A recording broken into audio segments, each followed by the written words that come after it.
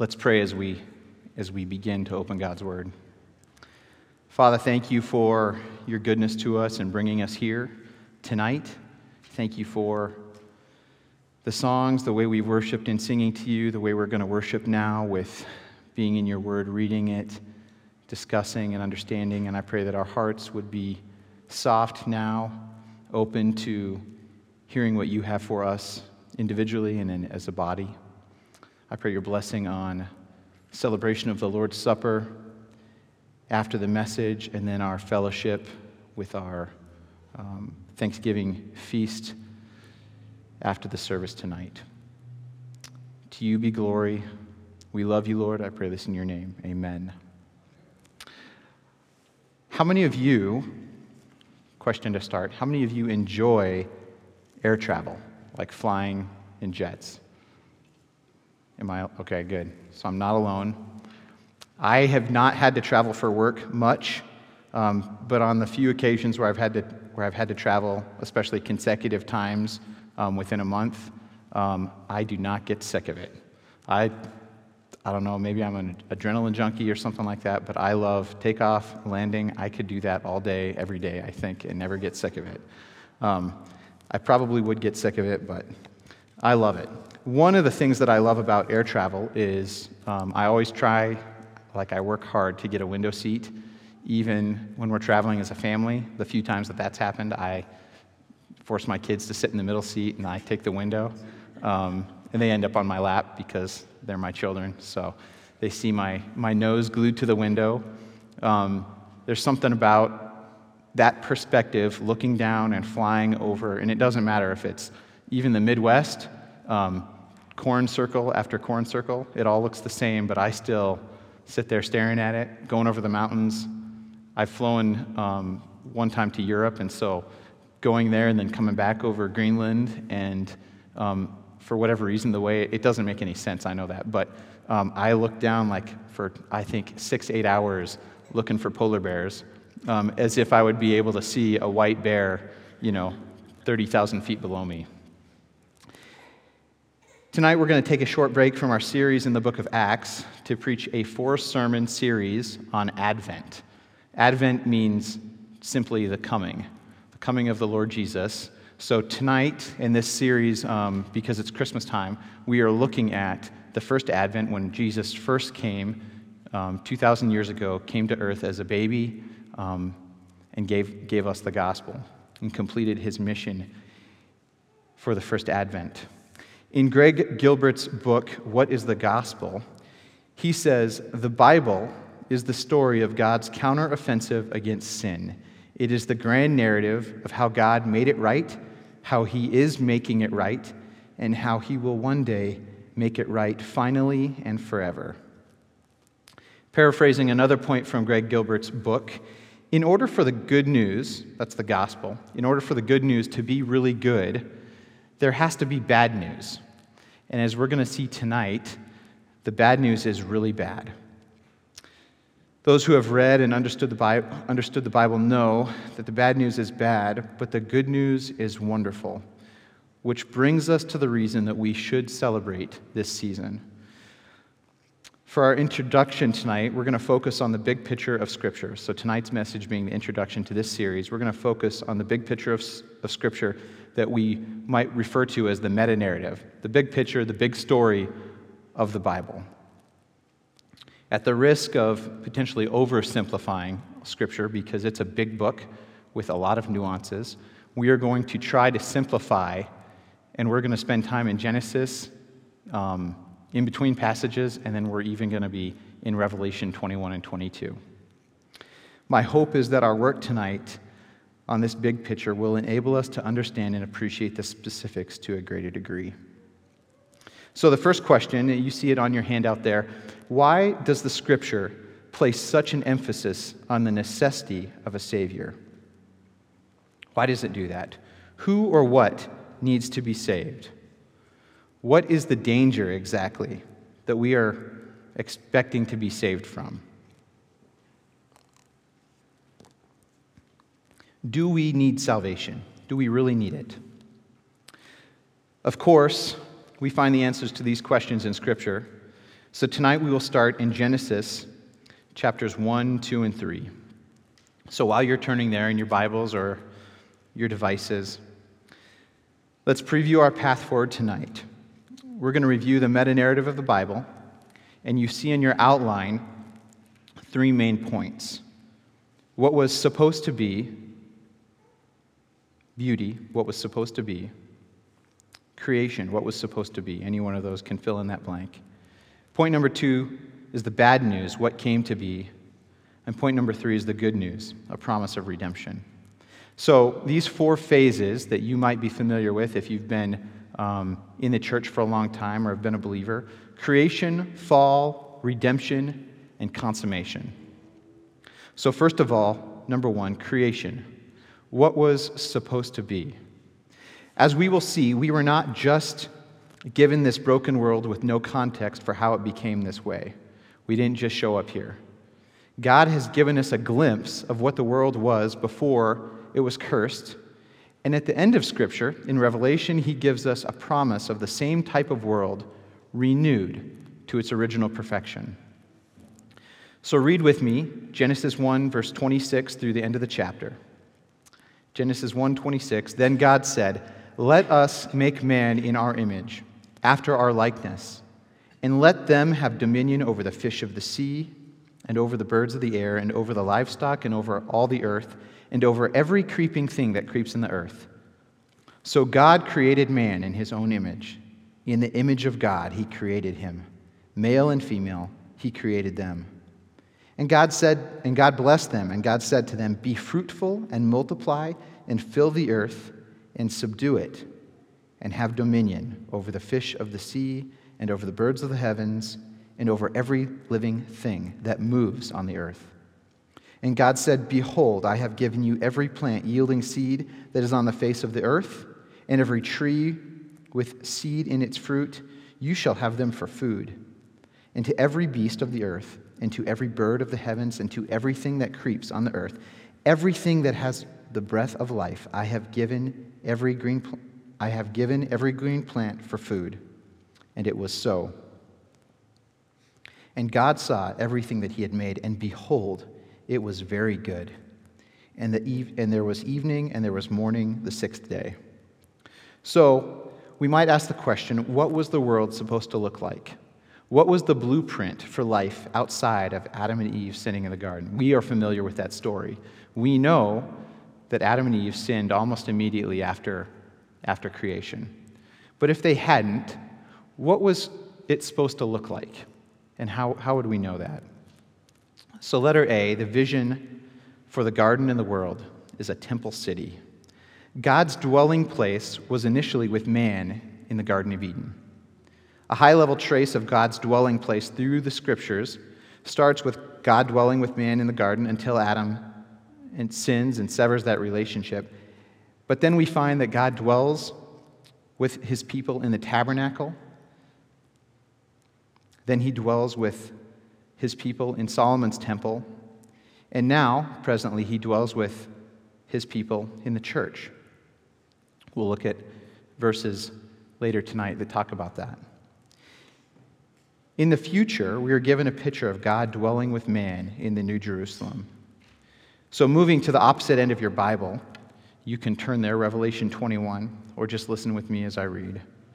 Revelation 21, the first 3 verses. "Then I saw a new heaven and a new earth, for the first heaven and the first earth had passed away, and the sea was no more. And I saw the holy city, New Jerusalem, coming down out of heaven from God, prepared as a bride adorned for her husband. And I heard a loud voice from the throne saying, 'Behold, the dwelling place of God is with man. He will dwell with them, and they will be his people, and God himself will be with them as their God.'" The parallels through Scripture between the tabernacle, the temple, and the New Jerusalem all synchronize with the description of Eden as a place where God dwelt. The vision for the world was to be a temple city, a dwelling place for God with his people. So what were his people supposed to be in this temple city? Letter B, the mandate for God's viceroys, dominion. So a viceroy, this was a somewhat unfamiliar word to me as I was studying for this. A viceroy is someone who rules on behalf of the king and is vested with a royal status. That's what Adam and Eve were given. They were priest kings, they were rulers, mandated to rule the world on God's behalf. Adam is given access to God in the garden, and on behalf of God was to name all the animals. In Genesis, going back to verses 27 and 28, we see God commands humans to multiply and fill the earth, which we can understand to mean enlarging the garden. They are to work it and keep it. Note that he goes a significant step further than the similar command to the animals. The animals were commanded to multiply and fill the earth, but he commands humans, additionally, to subdue it, have dominion over the fish and the birds and every living thing that moves. That's an important instruction that we're going to revisit in a few verses. This mandate to have dominion is combined with instruction to work the garden and to keep it. We see that work is a good gift from God before the world was cursed. The blueprint for humanity's existence at this time was to rule the earth on God's behalf with access to him and take this new, beautiful creation that's summarized repeatedly by God's words, good, very good, and grow it into a place for God to dwell with humanity forever. But as we said earlier, the bad news is really bad. So instead, what came to be? Genesis 3, read with me verses 1 through 7. Now the serpent was more crafty than any other beast of the field that the Lord God had made. He said to the woman, "Did God actually say, 'You shall not eat any tree in the garden?' And the woman said to the serpent, 'We may eat of the fruit of the trees in the garden.' But God said, 'You shall not eat of the fruit of the tree that is in the midst of the garden, neither shall you touch it, lest you die.' But the serpent said to the woman, 'You will not surely die. For God knows that when you eat of it, your eyes will be opened, and you will be like God, knowing good and evil.' So when the woman saw that the tree was good for food, and that it was a delight to the eyes, and that the tree was to be desired to make one wise, she took of its fruit and ate. And she also gave some to her husband who was with her, and he ate. Then the eyes of both were opened, and they knew that they were naked, and they sewed fig leaves together and made themselves loincloths." So letter A, death in exchange for knowledge. The snake approaches Eve in this familiar narrative that you have probably heard before, that you've probably read countless times. The Bible describes him as a crafty animal, which is backed up because the snake's first trick is to talk, which is obviously an unusual thing. Eve is tempted and obeys God's command to not eat of this particular tree. She then gives the fruit to her husband, and they both receive the knowledge that the snake had promised, as well as death, because the snake had lied to them.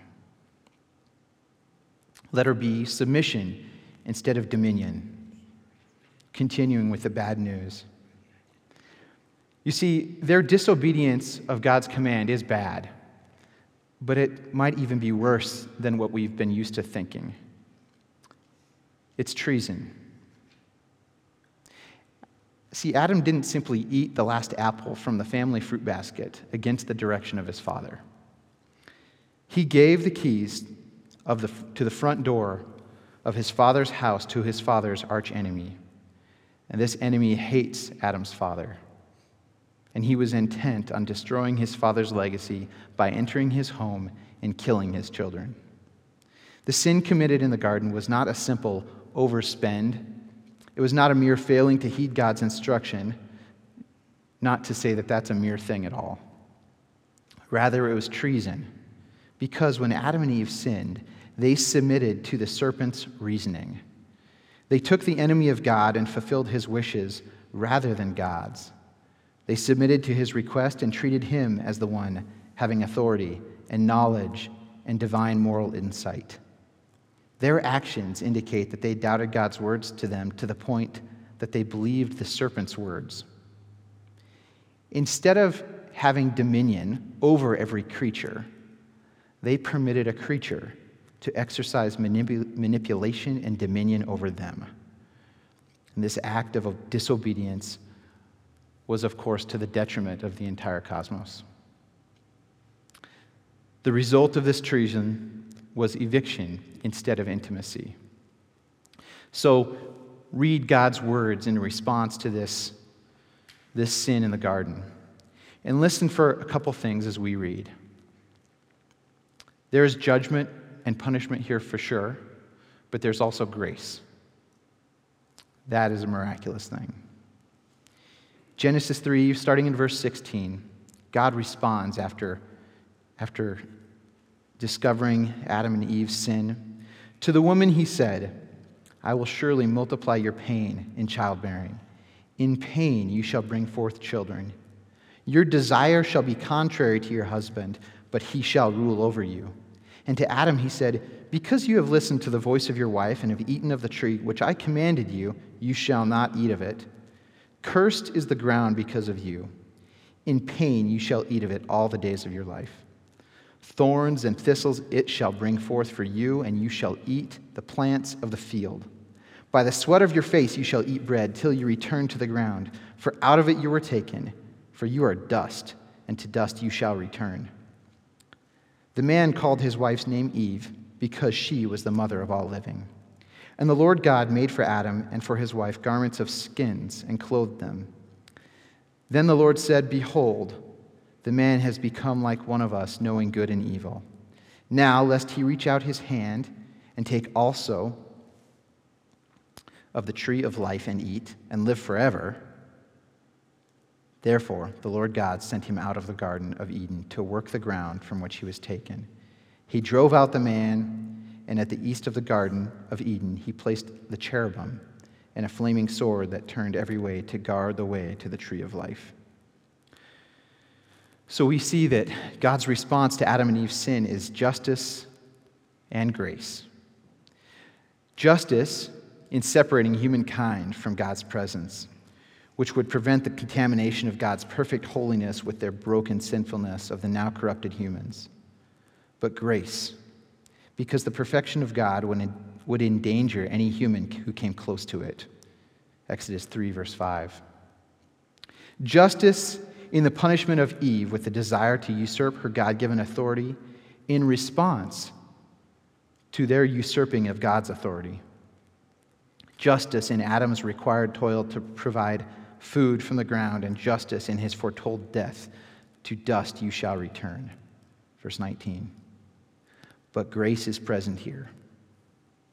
God makes for them skins from animals killed, notably different than the skins that they made themselves out of plants.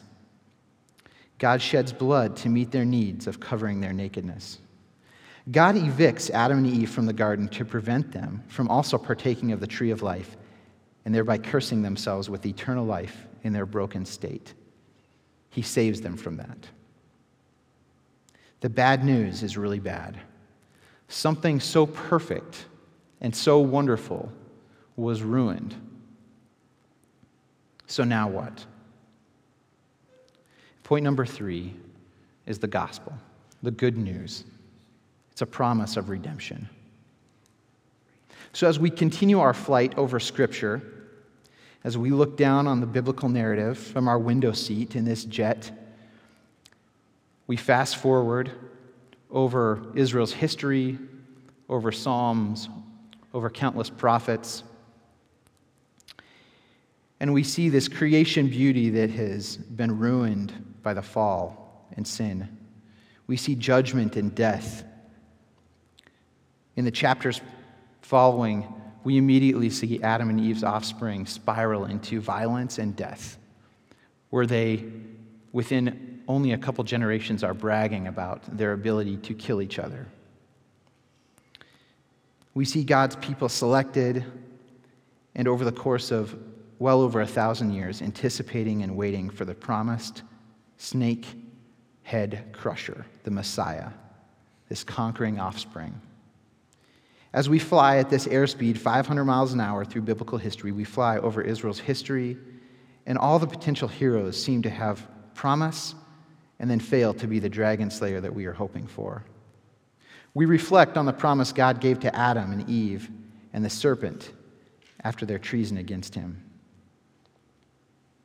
So what is all this about this offspring who's a dragon slayer? Go back to Genesis 3, verses 14 and 15. Here we see the promise of a second Adam. Where Adam, the first Adam, where Adam failed, one of Eve's descendants would succeed. Genesis 3, verses 14, the Lord God said to the serpent, "Because you have done this, cursed are you above all livestock and above all beasts of the field. On your belly you shall go, and dust you shall eat all the days of your life. I will put enmity between you and the woman, and between your offspring and her offspring. He," speaking of this offspring, "he shall bruise your head, and you shall bruise his heel." So where is this head crusher? Where is this Savior? Letter B is the gospel. Victory over this evil dragon. As we said earlier, the gospel means good news. Back in the airplane window seat, we look down, and unexpectedly, we see the development of this baby born in Bethlehem. That's what this season is about. That's what we are celebrating. It does make sense of the signs that we saw when we flew over Israel's history, promises about the offspring of David and prophecies from many of God's prophets. These flashbacks come and go. This baby becomes a man, and almost too good to be true, he starts to do what Adam failed to do. He exercises dominion. He casts out demons from people who are tormented by them. Not in a pleading voice, not asking, but with authority, like the first Adam should have in hindsight. He has authority over everything. Matthew 8, verse 16 and 17. That evening they brought to him, talking about Jesus here, that evening they brought to him many who were oppressed by demons, and he cast out the spirits with a word and healed all who were sick. This was to fulfill what was spoken by the prophet Isaiah. He took our illnesses and bore our diseases. In the next chapter, Matthew 9, verse 32, and as they were going away, behold, a demon-oppressed man who was mute was brought to him. And when the demon had been cast out, the mute man spoke, and the crowd marveled, saying, "Never was anything like this seen in Israel." Back in the window seat, as this jet that we're on slows down to carefully fly over the ministry of Jesus, we observe 3 years of him healing, serving, teaching, loving, and praying. And maybe we expect that the dragon will be slain in some climactic showdown. Let us see victory over death and hell. What we observe instead of this climactic showdown between Jesus and Satan, is that Jesus' victory over death was not primarily about killing the dragon or the revenge from Genesis 3.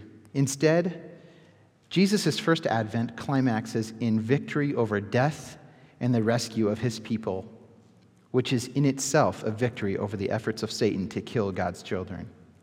Jesus' first advent was to make his people right with God and enable them to become a community of individual priests once again.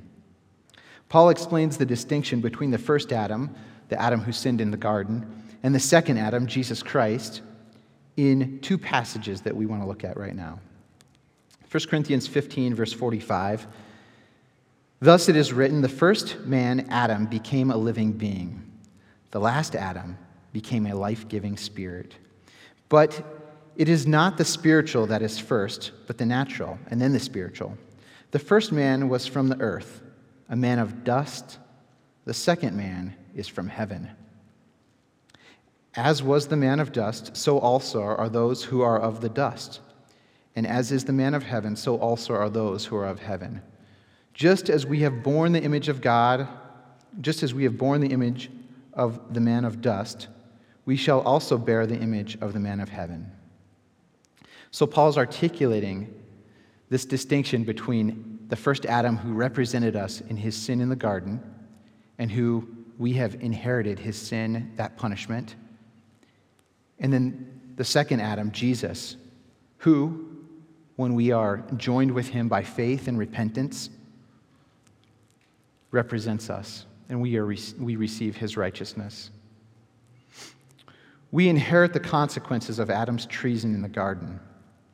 We who are joined to the second Adam by faith will receive the grace and have his righteousness cover all of our sins. Listen as I read the same idea from Romans 5, verse 17. For if because of one man's trespass, speaking of Adam, death reigned through that one man, much more will those who receive the abundance of grace and the free gift of righteousness reign in life through the one man, Jesus Christ. What a wonderful truth that, although our natural father Adam failed in the garden to fulfill his mandate, the second Adam, Jesus, succeeded and secured for those who trust in him hope, eternal life, and he covers us with his righteousness. So here's the meta-narrative of Scripture. There should be a slide for us to look at, and I'm not sure how visible it is. You can see it if you're sitting up, if you're blessed enough to be sitting up close. So if you're visual like me, this is the meta-narrative of Scripture. This is what we've just discussed. Creation, followed by the fall, followed by the gospel, redemption, and then there's that bullet that says we are here in between redemption and consummation. Consummation is us looking forward to the second advent when Jesus returns. So wrapping up, what does all of this have to do with Christmas? What does this have to do with the Christmas season? The celebration of Advent is reminiscent for me to one of my favorite scenes in literature. In C.S. Lewis's popular book, The Lion, the Witch, and the Wardrobe, that I'm sure many of you have read. Midway through that book, where the snow is melting in Narnia, where it has always been, where it's been always winter and never Christmas for hundreds of years, in this scene, Jadis, the evil, self-proclaimed queen of Narnia, is losing control, and she knows it. And although she's not dead yet, she sees that her temporary dominion of Narnia is coming to an end. But in frustrated denial, she screams at Edmund and her dwarf slave Trumpkin to manipulate them into being as delusional as she is. As repeated in that chapter of the story, everyone in Narnia can sense, even Jadis can sense, that Aslan is on the move. There's this sense of imminence. Something big is about to happen. This is what we celebrate in the weeks leading up to Christmas. We celebrate this reality that the baby, the snake killer, is here. He's about to do something that we've been looking forward to for hundreds of years.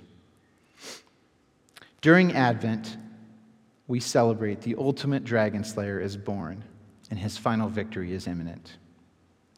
In reality, 2021, we live 2,000 years after the gospel work of redemption actually happened. Most of us have heard stories about soldiers who didn't receive news that the war they were fighting was over. Sometimes this even results in battles being fought between two sides who were not aware that surrender had already taken place. Most recently, some of these stories have come out of remote islands in Asia where World War II veterans, typically Japanese veterans, continue to be at war with no actual conflict for years and even decades, until finally someone stumbles upon their island and informs them, oh, that war has been over for 50 years.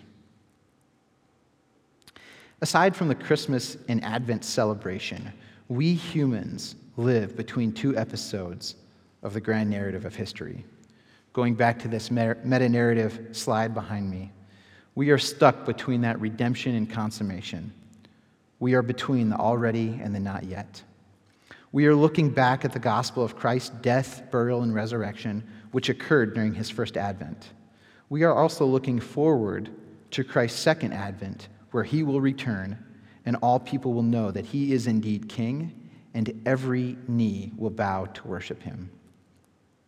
In his first coming, he demonstrated dominion over evil forces by healing blind, sick, and raising the dead. Jesus' death on the cross, whereupon he secured victory over the curse of our sin by atoning for our sin's penalty of death. His resurrection 3 days later secures victory over death itself. Death is dead. The gospel is the good news that he now extends his victory to anyone who repents and places their faith in his saving grace. The victory has been won at the cross. That is the climax of the story. That is why Scripture makes a big deal about the necessity of a Savior, because that's the point of the story.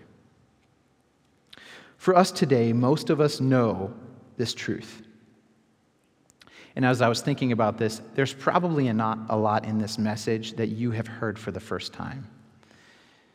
And as Jason and I were discussing this week, if there is a lot of new stuff in a sermon, that might be a bit of a warning sign. What we often need is not necessarily teaching. We need reminding. Most of us know these truths. So as a reminder, there are a lot of enemy soldiers out there who don't know that the war is over and they are still fighting. They are on the wrong side of history, but they still shoot to kill. They're willing to die for their tyrannical commander, this ancient dragon. For now, there is hope for them, because upon hearing and believing the gospel, many of these will surrender with joy-filled relief that they can be set free from bondage and servitude to that evil dictator. And they will be given the new uniform of Christ's righteousness and welcomed into God's forever family. These soldiers need only to hear and believe the good news that the dragon is defeated, death is dead, and their salvation from sin is secured in Christ if they're willing to place their faith in him alone for their salvation. There's also an encouraging note for believers who look forward with anticipation to the second advent, where Jesus will return and will finalize the rescue of the cosmos. And that encouragement is that we are not alone. We are not the first ones to look for and long for God's coming. We are not the first ones to anticipate and even doubt that it would ever happen. We have no reason to doubt because he promised the first coming and was faithful to do it.